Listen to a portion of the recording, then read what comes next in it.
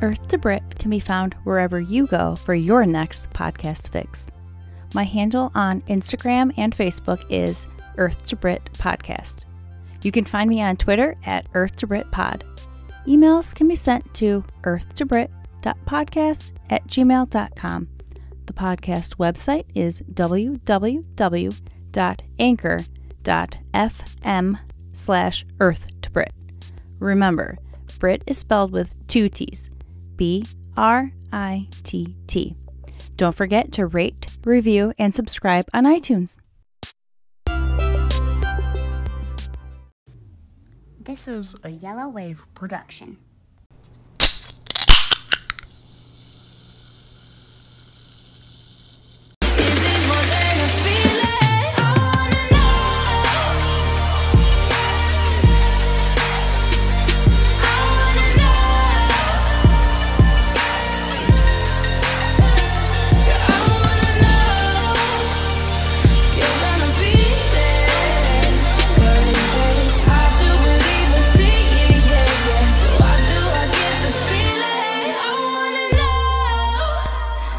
What up, world?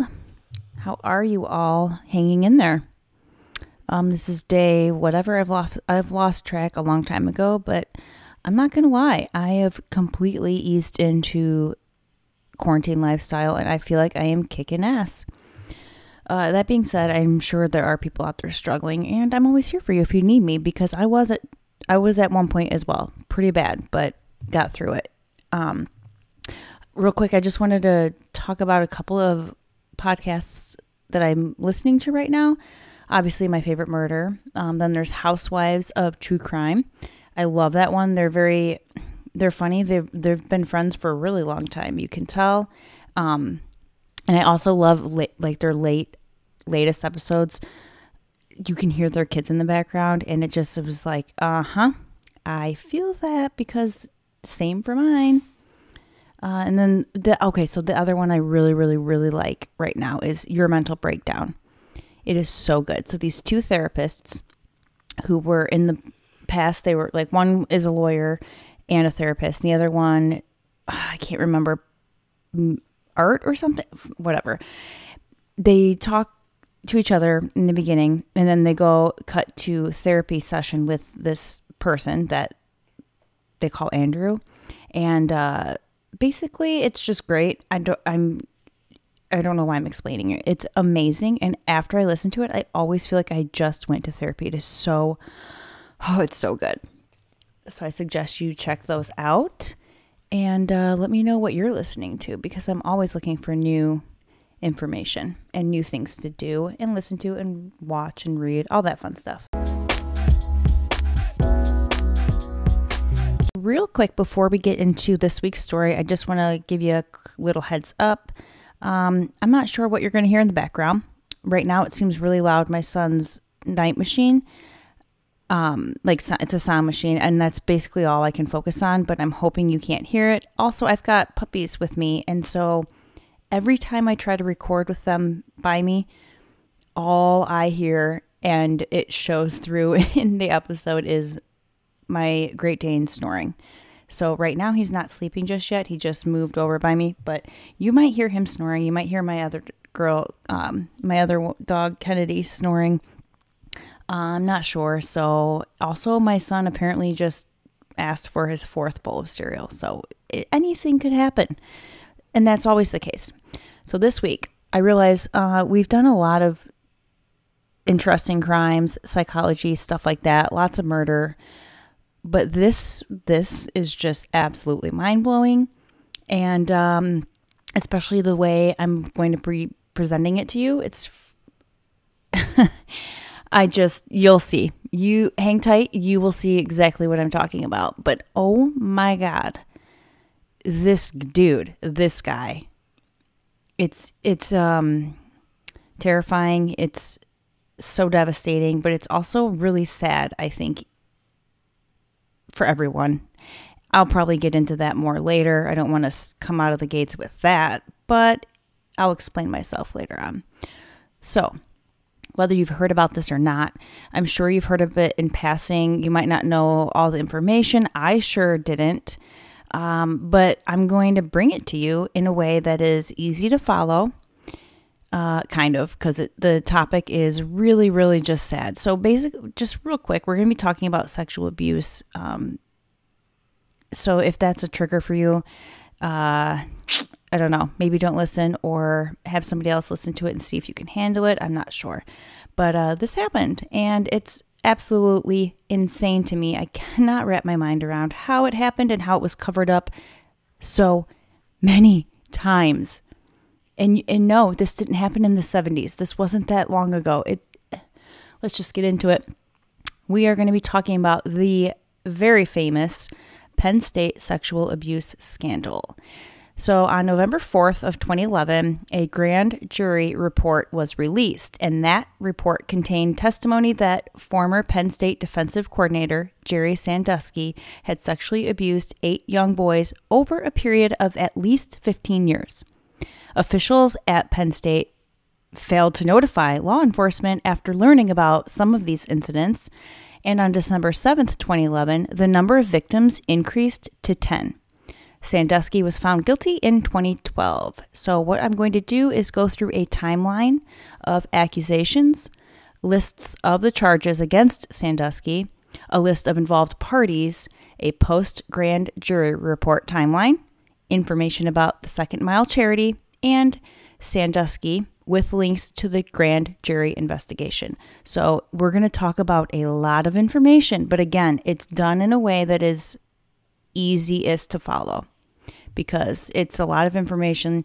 It's the information is very graphic and just devastatingly sad, but it's when it's done this way in this timeline of the sequence of events, it's really eye-opening and not necessarily in a good way. So yeah, if you think you can handle it, let's do it. Let's talk about Jerry Sandusky and all the shitstorm he's caused.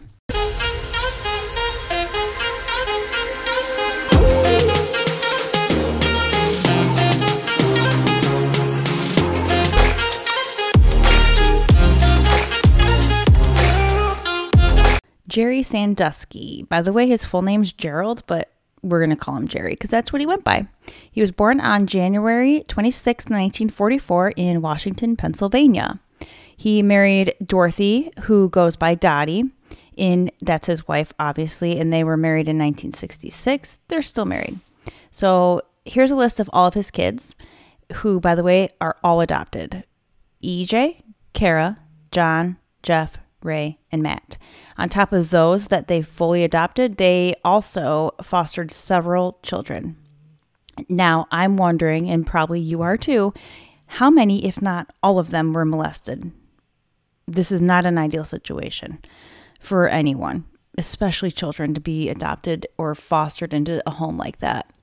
So what was Jerry? If you're not aware, obviously we know Penn State. So he was the assistant football coach at Penn State for 32 years before he retired. And that includes 23 years as defensive coordinator. He also founded the Second Mile in 1977, and it's like a group foster home for troubled boys, basically, but eventually it did grow into a nonprofit organization, and it basically just helps young people achieve potential, both individually and in society. And it's kind of just picture like Big Brother, Big Sister, those types of things. I feel like it's similar to that. But Jerry is the one who founded that, which, again, not an ideal situation. It's like somebody who, let's think of an example. Somebody who can't swim being a lifeguard is one thing that comes to mind. Somebody who's addicted to drugs, working in a pharmacy, just not, the two should not be put together. It's just not, things are not going to go well. It's just impossible.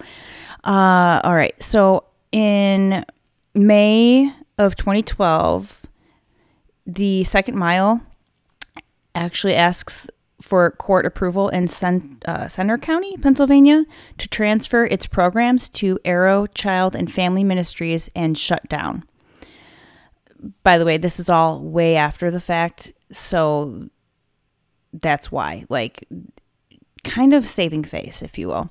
Then in August of 2012, the Second Mile requests a stay in their petition, transfer its programs to Arrow Child and Family Ministries, saying that this action, this is a direct quote by the way, will allow any pending or future claims filed by Sandusky's victims to be resolved before key programs or assets are considered for transfer.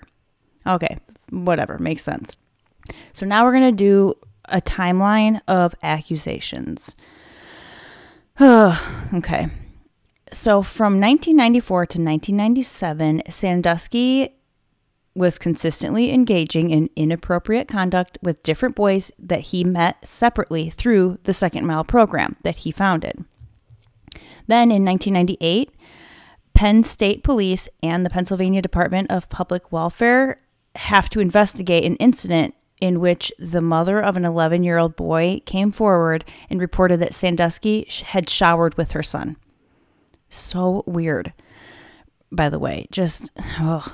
So then in 1998, still later on that year, psychologist Alicia Chambers tells Penn State Police that Sandusky acted the way a pedophile might when she assessed him. So basically when something like that happens, the psychologist gets involved, just like, what's going on here? And she said, when she did that, she saw that he was a pedophile, behaving like one, told the Penn State Police, and that she also believed that he might have had inappropriate contact with him on top of the shower. A second psychologist, John Cisak, reported that he found no indication of child abuse because showering with that's totally normal, right? Seriously. I'm wondering if he, by the way, it doesn't say, I'm wondering if he was hired to say that, because that does happen. So then still 1998, we're in June. In an interview, Sandusky admits showering naked with the boy. He says it was wrong, he knows it's wrong, and he promises not to do it again. The district attorney advises investigators that no charges will be filed, and the university police chief instructs that the case be closed. Like, I'm sorry, I won't do it again. Okay, cool. That's just great. So a year later, June in 1999, Sandusky retires from Penn State after coaching there for 32 years, but receives emeritus status with full access to the campus and football facilities. Again, not ideal. It's just, figure it out, you know? So then here we are to the year 2000. Y2K, does anyone remember that? Because that was a shit show as well. I feel like we always are like, oh, I can't believe this is happening. But then if you think about it, all throughout history, it's pretty much been a shit show off and on. So just deal with it. Buckle up, enjoy the ride, I guess, because I don't think that that's ever going to stop. So let's see here. Did I just say that?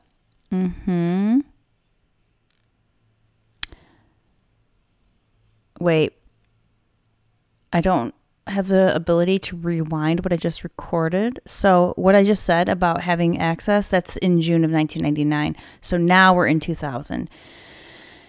Can you guys tell real quick? I'm just going to side note and make it quick. That I talk to a 3-year-old all day because I am really struggling here for just basic stuff. All right, let's see if I can pull it together for you.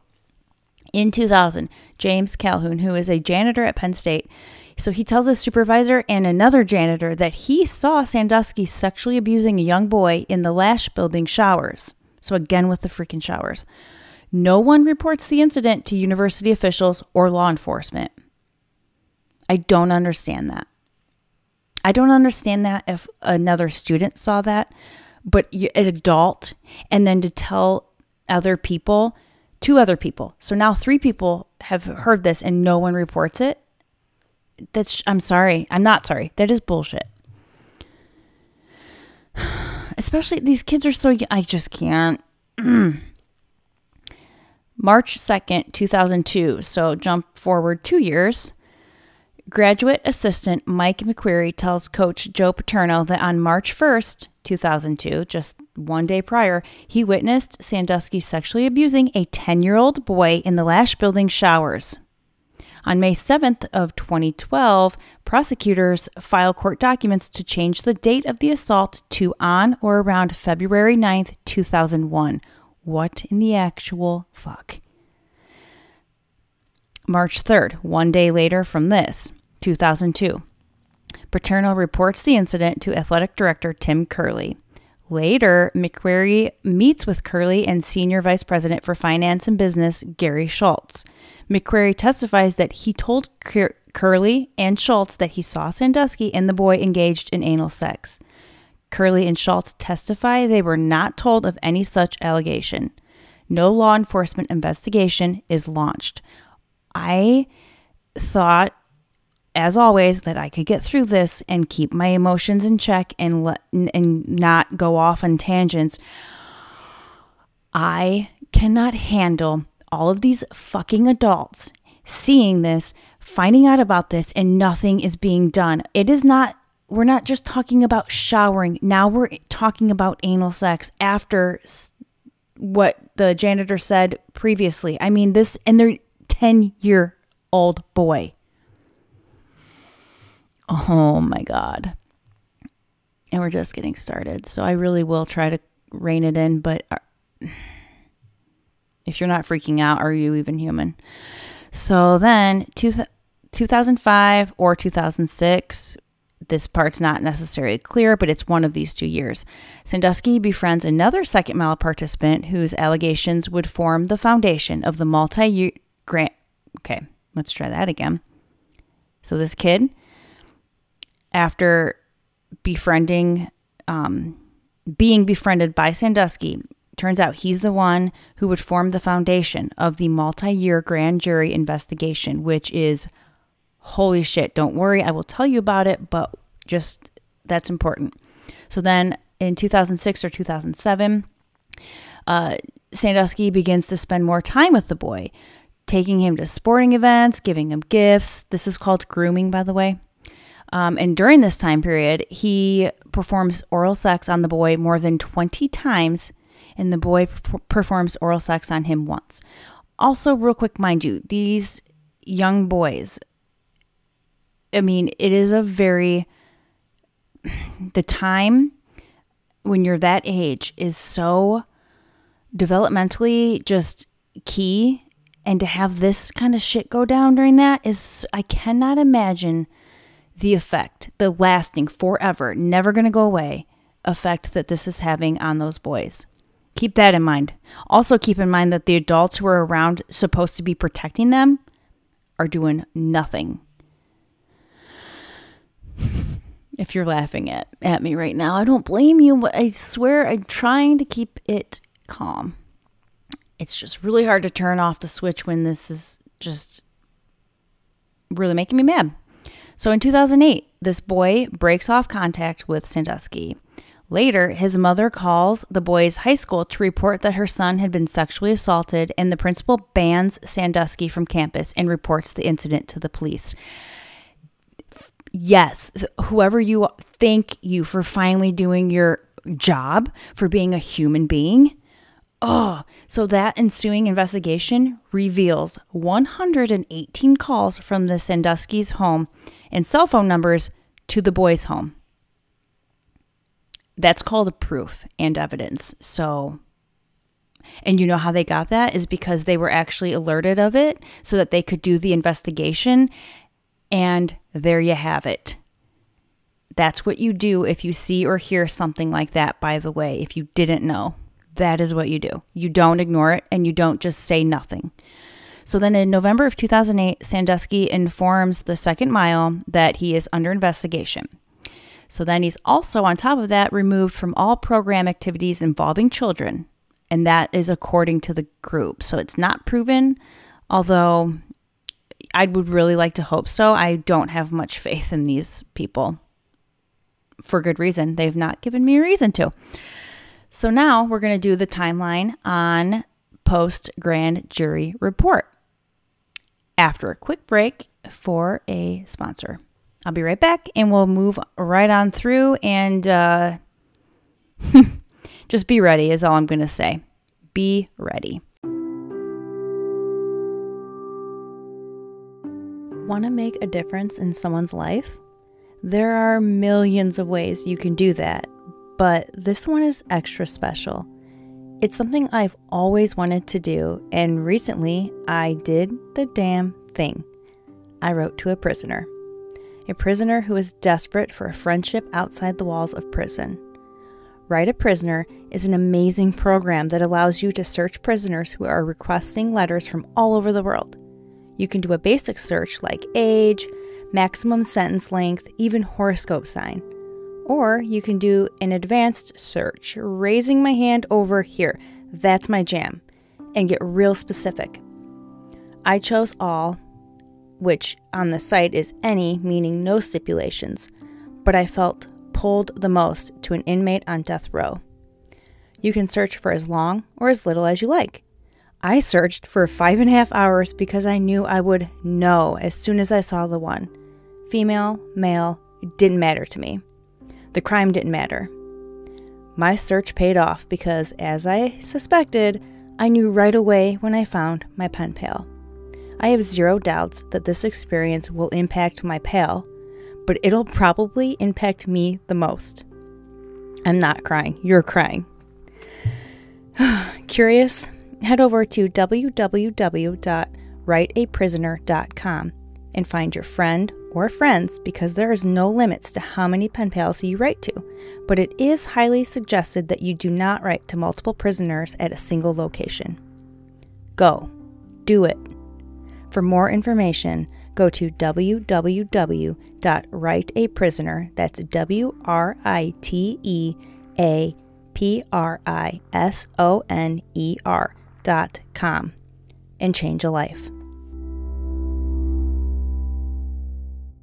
I am back and ready to bring to you the timeline of the post-grand jury report. And I've also given myself a pep talk and kind of like a reminder, hey, chill out so that we can get through this and you can enjoy the story.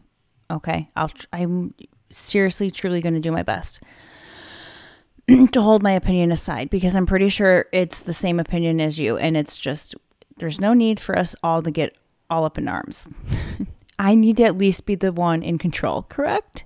Correct. All right, so November 4th, 2011, the grand jury report is released. November 5th, the next day, 2011 still, obviously. Sandusky is arraigned on 40 criminal counts. He's released on $100,000 bail. Curley and Schultz are each charged with 1 count of felony perjury and 1 count of failure to report abuse allegations. November 7th, 2011. Curley and Schultz are both arraigned and resigned from their positions. Yes. Also, this is all 2011 unless I say otherwise, just to keep it a little bit easier. November 9th, Paterno announces that he intends to retire at the end of the 2011 football season. Hours later, university trustees announce that President Graham Spanier and Coach Paterno are fired effective immediately. Yes. November 11th, McQuarrie, now a Penn State receivers coach, is placed on indefinite administrative leave. November 14th, in a phone interview with NBC's Bob Costas, Sandusky states that he is innocent of the charges and claims that the only thing he did wrong was showering with those kids. All right. November 15th, the Morning Call reports that in a November 8th, 2011 email to a former classmate, McQuarrie says he did stop the 2002 assault he witnessed and talked with police about it. November 16th, representatives of Penn State's campus police and state college police say they have no record of having received any report from McQuarrie about his having witnessed the rape of a boy by former coach Sandusky.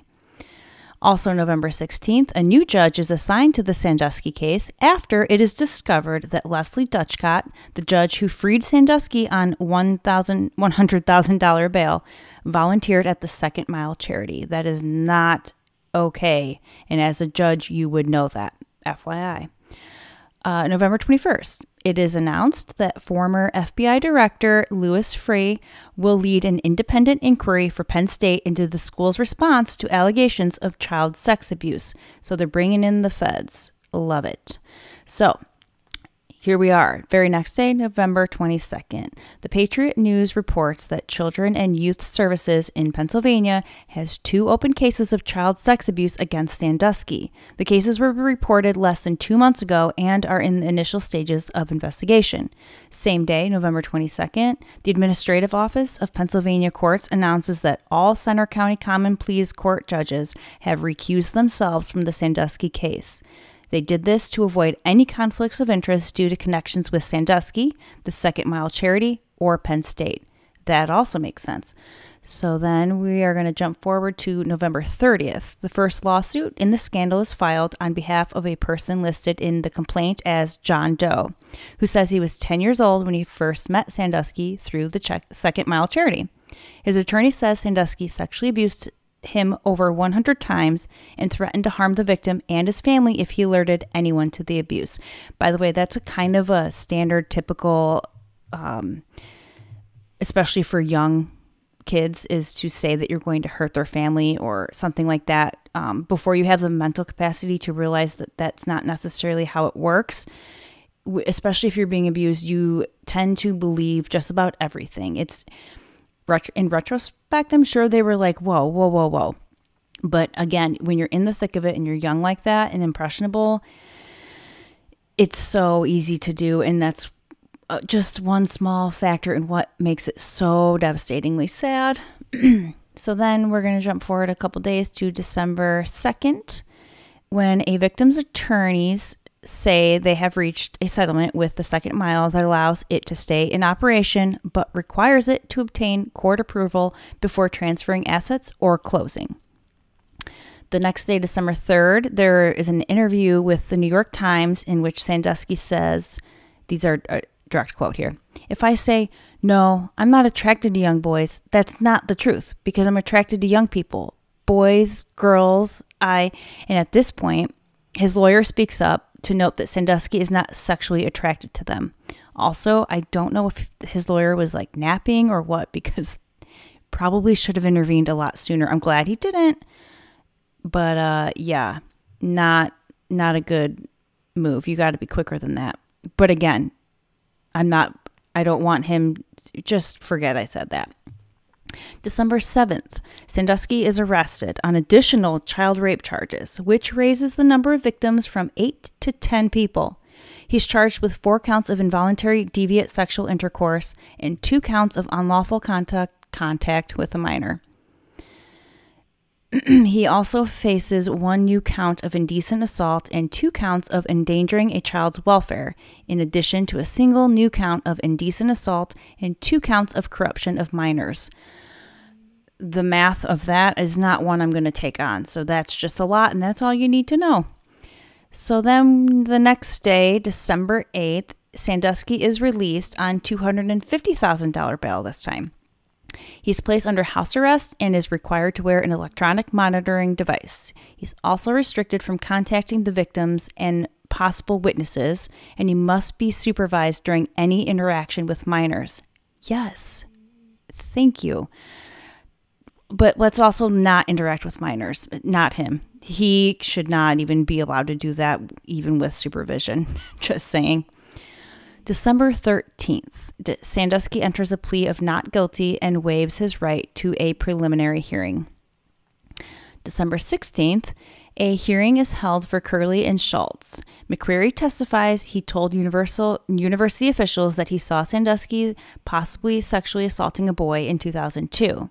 Following that testimony, the judge rules that the perjury case against Curley and Schultz will go to trial. The incident is later so later on after that, they say that it happened in 2001, not 2002. Okay, convenient.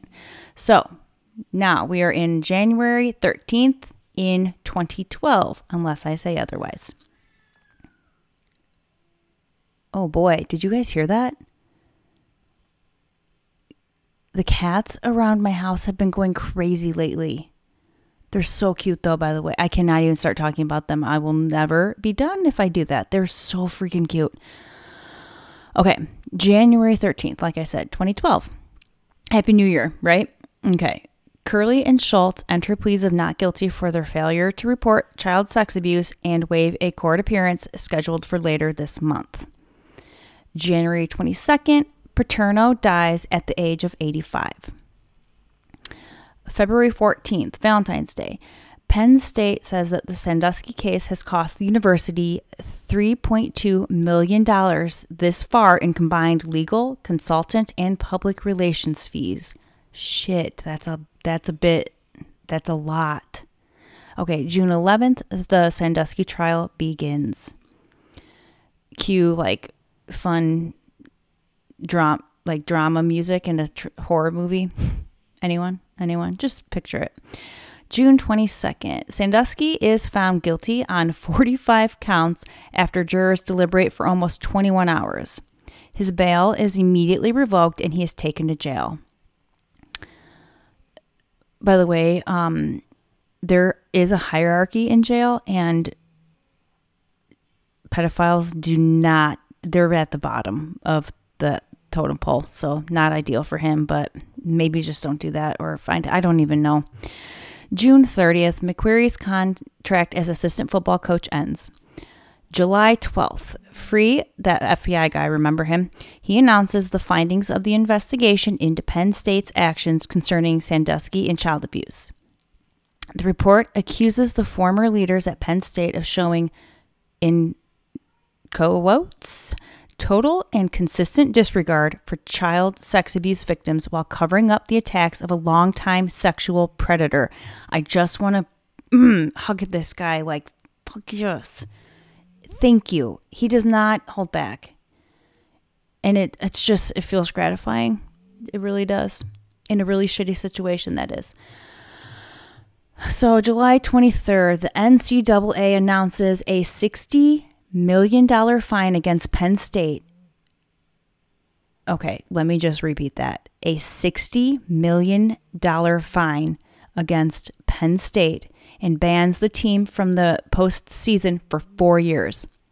On top of that, the school must vacate all wins from 1998 to 2011 and will lose 20 football scholarships a year for 4 seasons. The Big Ten Conference rules that Penn State's share of bowl revenues for the next 4 seasons, which is roughly $13 million, will be donated to charities working to prevent child abuse. I mean, goosebumps.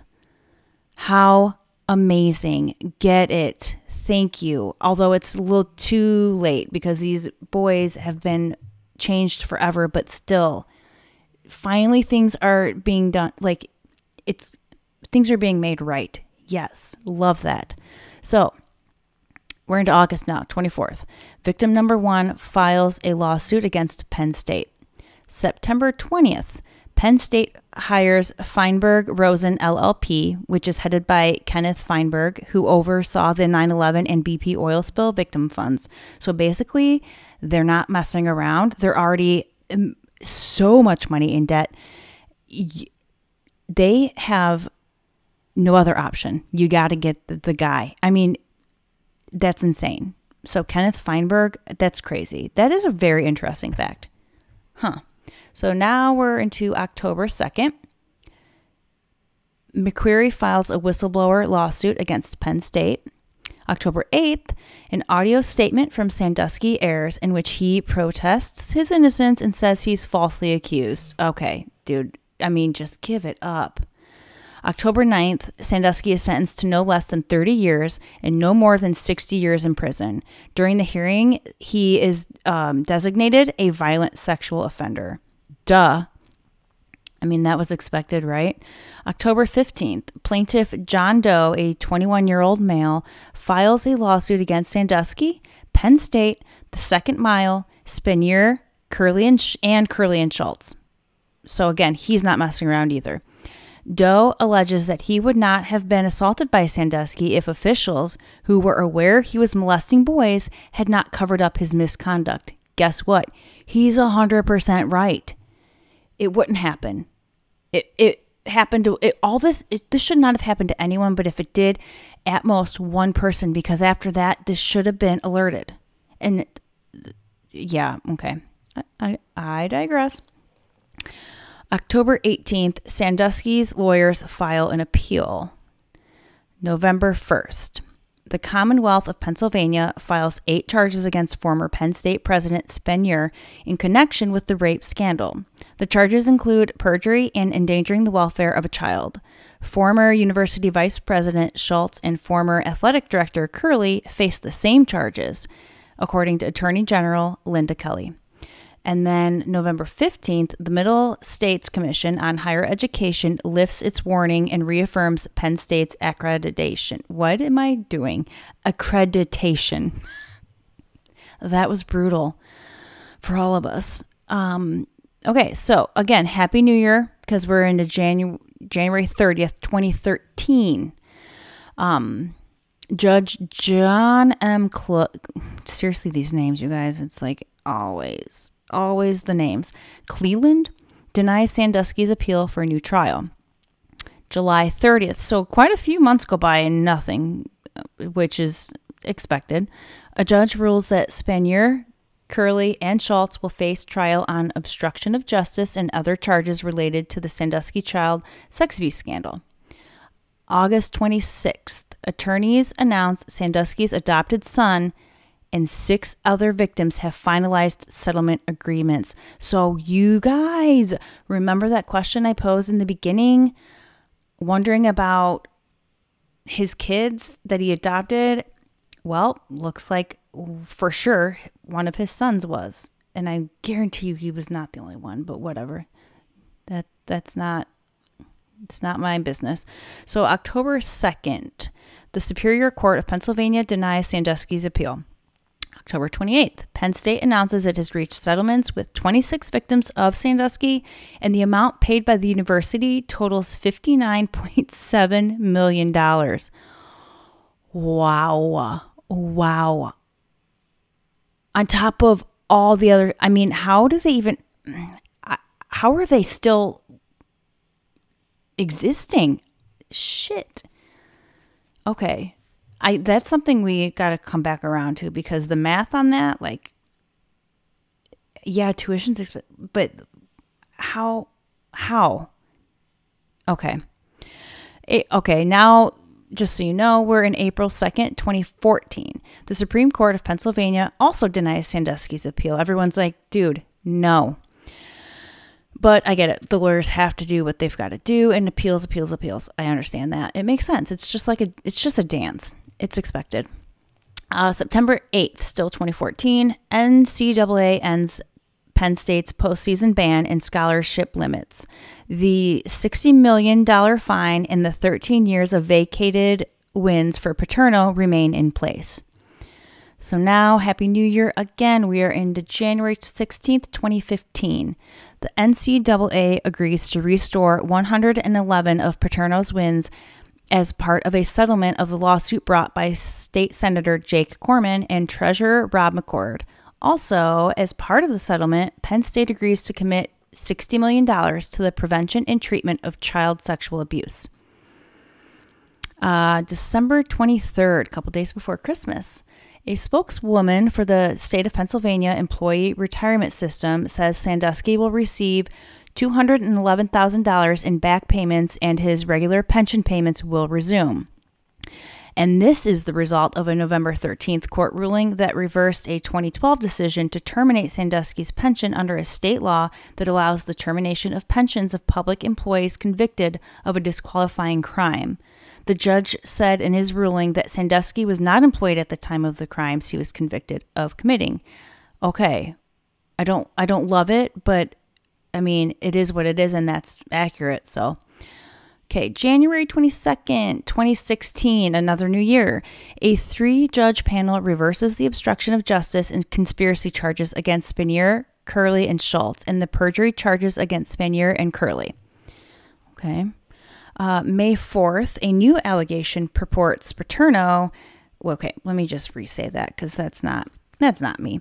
So there's a new allegation that is basically implying that Paterno knew that his assistant coach Sandusky was sexually abusing a child as early as 1976, and that's according to a new court filing. So I mean that's out there. The ongoing lawsuit, filed in 2013, seeks to determine whether Penn State or its insurance policy is liable for paying Sandusky's victims. At least 30 men were involved in a civil settlement with Penn State, and the number of victims could be higher.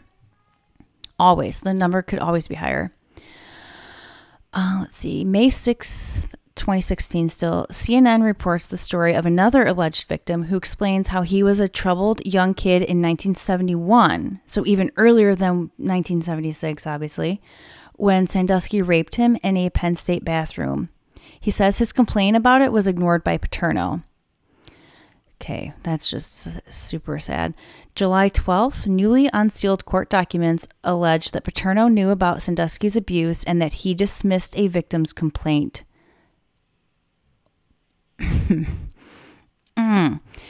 August 12th, in a bid for a new trial, Sandusky testifies at a post-conviction hearing claiming that his lawyers bungled his 2012 trial.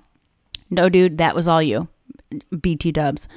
On the stand, Sandusky describes what he said as bad media and legal advice given to him by his former lawyer, Joseph Amendola.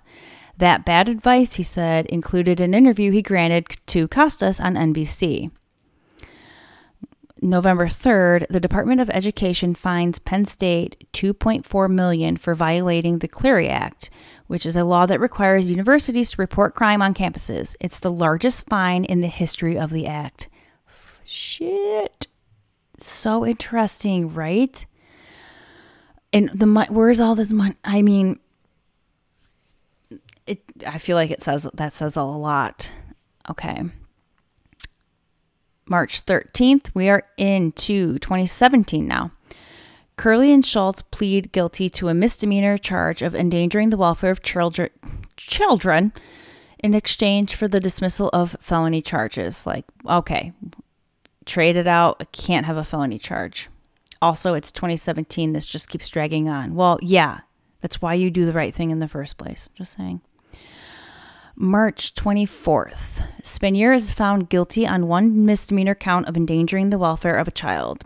Spanier was acquitted of more serious allegations, including conspiracy charges and a felony count of child endangerment. June 2nd, Spanier and two other former administrators are sentenced to jail terms for failing to report a 2001 allegation that Sandusky was molesting young boys. Spanier, whose total sentence is 4 to 12 months incarceration, will be on probation for 2 years and must pay a $7,500 fine. That's according to Joe Grace, who is a spokesman for Pennsylvania's Attorney General's office. Curley is sentenced to 7 to 23 months incarceration and 2 years probation. He will serve 3 months in jail, followed by house arrest and pay a $5,000 fine. Schultz is sentenced to 6 to 23 months incarceration and 2 years probation. He will serve 2 months in jail, followed by house arrest and pay a $5,000 fine. So now, January 9th, 2018. It just keeps on going. Penn State reports that the total, oh my God, you guys, okay. What? Whoa. Penn State reports that the total amount of settlement awards paid to Sandusky's victims is now over $109 million. Penn State, how do you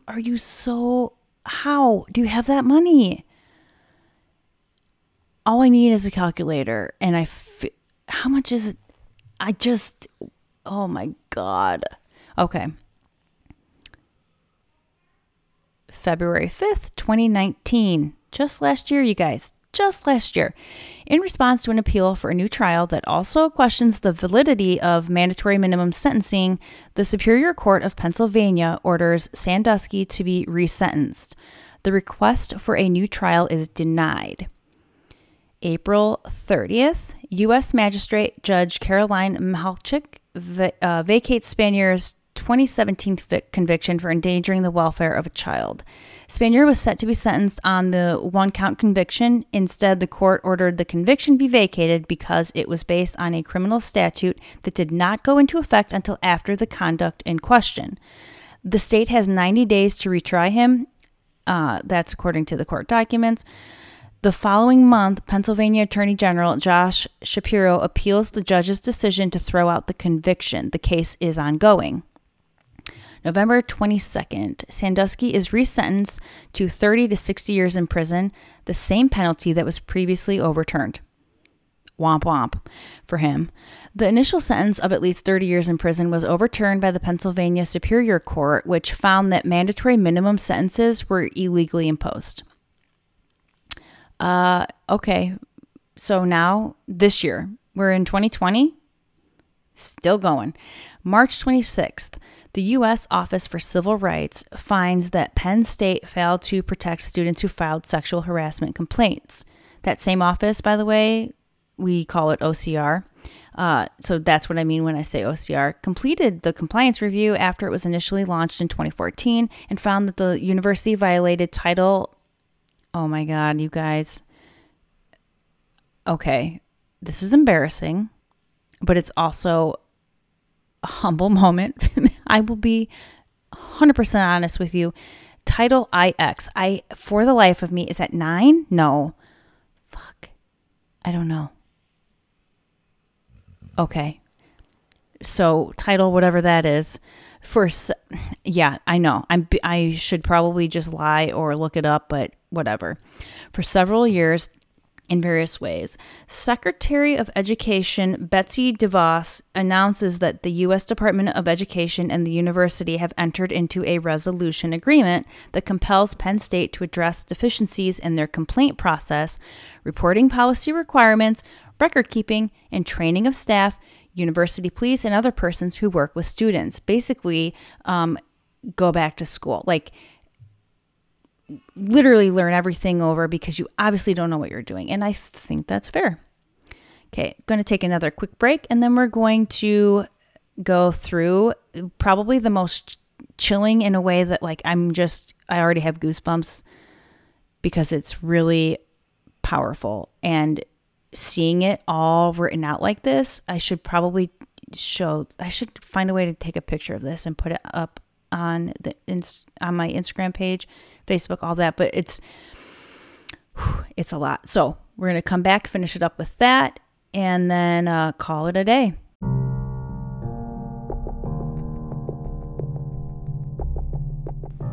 Bookworms, this one's for you. The search for your next book to read ends here. Recently released, A Killer's Wife is perfect for all my true crime friends. The best part? It's part of a series, so you'll have more to look forward to once you've finished. Written by best-selling author of The Neon Lawyer, Victor Methos, A Killer's Wife is a gripping thriller about a prosecutor confronted with the darkest part of her past and the worst fears for her future. Jam-packed with conflict that you'll easily relate to and plenty of twists and turns that'll keep you at the edge of your seat. It's everything needed for a great read, guaranteed to satisfy any suspenseful cravings you may have. Available in Kindle format, audiobook, hardcover, paperback, and even audio CD. Get yours today at Amazon.com. Okay, I am back to wrap this up, and you guys, I just want you to know this is really powerful in visual format, and I'm hoping it's as powerful when I speak about it, although I feel like it might, by the way, this is just a guess, it might be that it's easy to tune out during this part because it's going to seem kind of monotonous, but that's part of what makes it so powerful, because we're going to be talking about the verdicts for each victim, all the counts, guilty or not, misdemeanors, felonies, all of it, all the deets, and each person. I mean, this is something that happened to them and that they weren't protected from, and it's just to have to go through court too. I mean, it's just so traumatic. So out of respect for these victims, obviously there's no names, but just listen to this, because it's not justice. I really don't believe in justice, to be honest. I don't want to get into that right now because I could feel like probably a shit ton of you are screaming at me right now. But that aside, it's the closest thing to something that is not respect, but just an honorary, like just honoring them and see, like, I see you and I'm sorry kind of thing. Whatever. Just know that this is going to be much better seen than heard. Possibly. I could be wrong. But the verdicts for victim number 1, count 1, guilty, involuntary deviant sexual intercourse, level 1 felony. Count number 2, guilty, involuntary deviant sexual intercourse, level 1 felony. Count number 3, guilty, indecent assault, level 3 felony. Count number 4, guilty, unlawful contact with minors, a level 1 felony. Count 5, guilty, corruption of minors, a level 1 misdemeanor. Count 6, guilty, endangering welfare of children, level 3 felony. Victim number 2. Count number 7, not guilty, involuntary deviant sexual intercourse, level 1 felony. Count number 8, guilty, indecent assault, level 2 misdemeanor. Count number 9, guilty, unlawful contact with minors, a level 1 felony. Count number 10, guilty, corruption of minors, a level 1 misdemeanor. Count number 11, guilty, endangering welfare of children, a level 1 misdemeanor. Victim number 3. Count number 12, guilty, indecent assault, level 2 misdemeanor. Count number 13, guilty, unlawful contact with minors, a level 3 felony. Count number 14, guilty, corruption of minors, a level 1 misdemeanor. Count number 15, guilty, endangering welfare of children, level 3 felony. Victim number 4. Count number 16, dropped, involuntary deviant sexual intercourse, level 1 felony. Count number 17, guilty, involuntary deviant sexual intercourse, level 1 felony. Count number 18, dropped, involuntary deviant sexual intercourse, level 1 felony. Count number 19, dropped, aggravated indecent assault, level 2 felony. Count number 20, guilty, indecent assault, a level 2 misdemeanor. Count number 21, guilty, unlawful contact with minors, level 1 felony. Count number 22, guilty, corruption of minors, level 1 misdemeanor. Count number 23, guilty, endangering welfare of children, level 3 felony. Victim number 5, count number 24, not guilty, indecent assault, level 1 misdemeanor. Count number 25, guilty, unlawful contact with minors, level 3 felony. Count number 26, guilty, corruption of minors, a level 1 misdemeanor. Count number 27, guilty, endangering welfare of children, level 3 felony. Victim number 6, count 28, not guilty, indecent assault, level 1 misdemeanor. Count number 29, guilty, unlawful contact with minors, level 3 felony. Count number 30, guilty, corruption of minors, level 1 misdemeanor. Count number 31, guilty, endangering welfare of children, level 1 misdemeanor. Victim number 7, count number 32, guilty, criminal attempt to commit indecent assault, level 2 misdemeanor. Count number 33, dropped, withdrawn by prosecutors, unlawful contact with minors. Count number 34, guilty, corruption of minors, level 1 misdemeanor. Count number 35, guilty, endangering welfare of children, level 1 misdemeanor. Victim number 8, count 36, guilty, involuntary deviant sexual intercourse, level 1 felony. Count 37, guilty, indecent assault, level 2 misdemeanor. Count number 38, guilty, unlawful contact with minors, a level 1 felony. Count number 39, guilty, corruption of minors, level 1 misdemeanor. Count number 40, guilty, endangering welfare of children, level 1 misdemeanor. Now, let's see. It says, due to second indictment, counts start over with victims 9 and 10. I am not sure exactly what that means. Victim number 9. Count 1, guilty, involuntary deviant sexual intercourse, level 1 felony. Count number 2, guilty, involuntary deviant sexual intercourse, level 1 felony. Count number 3, guilty, indecent assault, level 3 felony. Count number 4, guilty. Unlawful contact with minors, level 1 felony. Count number 5, guilty. Corruption of minors, level 1 misdemeanor. Count number 6, guilty. Endangering welfare of children, level 3 felony. Victim number 10. Count number 7, guilty. Involuntary deviant sexual intercourse, level 1 felony. Count number 8, guilty. Involuntary deviant sexual intercourse, level 1 felony. Count number 9, guilty. Indecent assault, level 1 misdemeanor. Count number 10, guilty. Unlawful contact with minors, level 1 felony. Count number 11, guilty. Corruption of minors, level 1 misdemeanor. Count number 12, guilty. Endangering welfare of children, level 3 felony. Okay, so that is just the 10 that we know about. I guarantee you,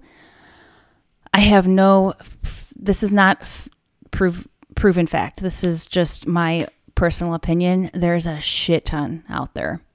A ton. I think innumerable, to be honest, because the thing is, this doesn't just happen overnight. It doesn't just stop. It doesn't go away. And look how hard it was, how many people had to say something and see something for anything to be done.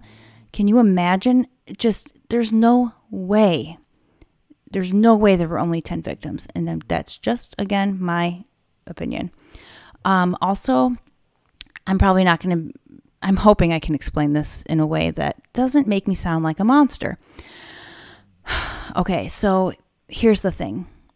I feel bad for everyone in this, including Jerry Sandusky. And before you freak out, do not stop listening. You need to listen and hear this. Not what happened to him, because you do not do that to anyone. That is just absolute evil. It's horrible. It's wrong. You don't have that right. I feel bad for him that he's attracted to young children. You don't act on that, because it's just like rape. You don't do that. That will be punished, and it should be punished. I'm just saying, who wants to be attracted to young children? Who wants that? Nobody wants that. You think he likes that? No. So, yeah, you don't do that. You don't molest children or anyone. You just don't do that. And if you do, like I said, yes, punishment, consequences. You can't just do that. You can't just take what you want. You can't do that. However, I feel for the people who find themselves attracted to, I also am very ready for science and psychology to come together and figure it out. Like, there's got to be a way to help these people. But then again, it feels like, are we going to be in the future and look back? Like, think about homosexuality, like the camps that probably still exist, which makes me want to throw up. But to like help them and heal, there's nothing wrong with that. But like kids, I don't know. This is just like one of those things that I could talk about for hours and just argue to death, because there's so many ways to look at it and talk about it. And yeah, let me know what you think. And I hope you enjoyed. You know what I mean. I say that every week, and I always have to just remind you, when I say enjoy, no one wants to hear about this kind of stuff, but it's like absolutely insane to me that this happened not that long ago. And just the money too, that factor of money. Oh my God. And the fact of how many adults knew and saw and didn't do anything. It's just a perfect shitstorm. It really is. So yeah, hope you enjoyed, and see you next week. Bye. Peace out. Oh, silly boy. Out. Peace out.